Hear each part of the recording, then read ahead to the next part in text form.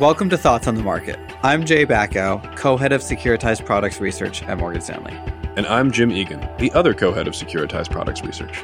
And on this episode of the podcast, we'll be discussing what the recent rally in mortgage rates means to the mortgage and housing markets. It's Thursday, December 21st at 11 a.m. in New York. Now, Jay, the last time that we were on this podcast, we talked about what an 8% mortgage rate could mean to the homeowner. Now, mortgage rates have come down. They're getting quoted with a 6% handle. What happened, and where do we see mortgage rates going from here? A combination of data and Fed speak made the markets expect a lot more cuts from the Fed in 2024. Markets are pricing in close to 150 basis points of cuts, and that's caused a pretty large rally in rates. Primary mortgage rates to the homeowner are generally based off of secondary mortgage rate execution in the market, along with Treasury rates. And you've seen a little over 100 basis point rally in Treasury rates and a little over 150 basis point rally in secondary market execution. Okay, so mortgage rates are down 150 basis points? Not quite. Lenders don't really drop the primary rate as fast as the secondary rate goes down because they're not going to be able to deal with the added volume of inquiries until they add staffing. So we don't think primary rates are going to come down quite as much as secondary market rates have come down right now. But if rates stay here for some time, then we'd expect mortgage rates to settle in the context of about 6.5% or so. Basically, what you're saying is when originators can hire enough officers to deal with the refinance and purchase inquiries, then they'll drop rates. Effectively, don't cut profits if you can't make it up in volume. Exactly right. Now, what we would point out is there's only about 5% of the market that has a mortgage rate above 6.5%, so we wouldn't really expect a huge wave of refi activity. But what we would expect is that as market is pricing in more cuts, is that investors are going to feel more comfortable buying mortgages. For instance, right now, the yield on mortgages that investors earn is similar to the yield that they can earn with Fed funds. However, the market is expecting that 150 basis point move lower in Fed funds next year, but they're not really expecting the back end of the yield curve to move that much. And so we think that investors like domestic banks will be looking to move their cash out of the Fed's interest on reserves and into securities. And the probability of that happening is higher now than it was before all these cuts got priced in. But that's sort of investor behavior. What does this rally mean for the housing market writ large? In particular, I guess I'm thinking like housing activity. You know, you put out a forecast a month ago. Do we think it's going to pick up now given the rally? So when we published our year-ahead forecast, we were expecting affordability to improve and to improve in line with the decreases in mortgage rates that you were discussing a little bit earlier in this podcast. But if interest rates were to stay here, that improvement would obviously be occurring far more quickly than we had originally anticipated.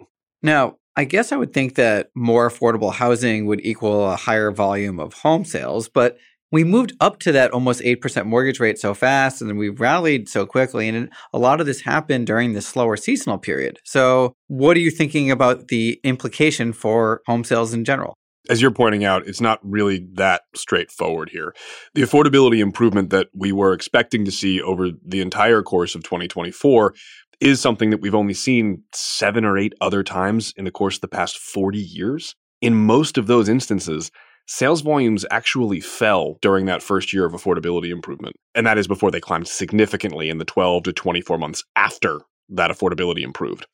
When you combine that historical experience with the fact that, look, despite this improvement in affordability, it's still very stretched, and inventories, for sale inventories, are still very low. Jay, as you just mentioned, 95% of mortgaged homeowners have a rate below 6.5%. We just don't think that that spells material increases in home sales from here. Okay, but there's a lot of room between no change and material increase, so what are you forecasting? Despite the comments that I just made, an additional factor that we do need to consider is, honestly, how much further can sales volumes really fall from here? There is some non-economic level of transaction volumes that has to occur. Think about people that need to move for jobs and situations like that. And we think we're roughly there. Through the first 3 quarters of 2023, total sales volumes are at their lowest levels since 2011. But this is a much larger housing market than 2011. When we look at sales as a percentage of the total owned stock of housing, we're at the lows from the Great Financial Crisis. That isn't to say that sales can't fall from these levels, but we think it's much more likely that they climb.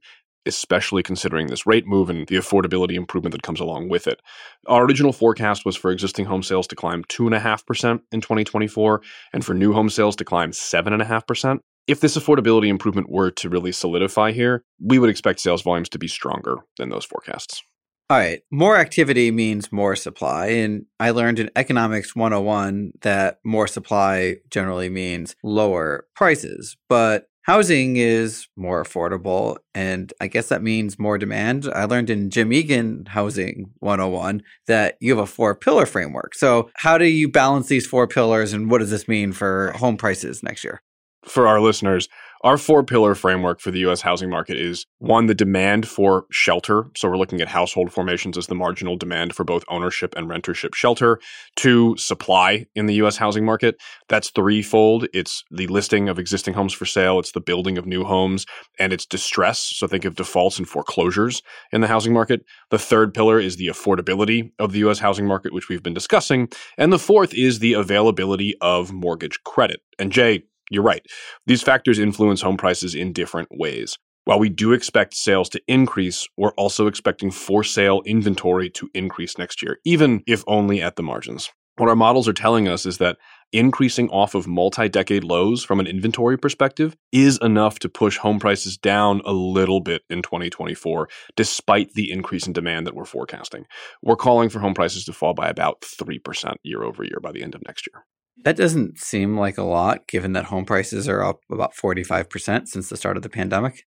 Right. And I would stress that we think this is a moderation, not a correction in home prices. We also don't think that there's a lot of downside below that 3% number, as homeowners do remain strong hands in this cycle. And by that, we mean we don't think that they're going to be forced to sell into materially weaker bids. That has and will continue to provide a lot of support to home prices in this cycle. We just don't think that that support means that home prices can't decline marginally on a year-over-year basis in 2024. All right, Jim. It's always great talking to you about the mortgage and housing market. Great talking to you too, Jay. And thank you all for listening. If you enjoy Thoughts on the Market, please leave us a review on the Apple Podcast app and share the podcast with a friend or colleague today. The preceding content is informational only and based on information available when created. It is not an offer or solicitation, nor is it tax or legal advice. It does not consider your financial circumstances and objectives and may not be suitable for you.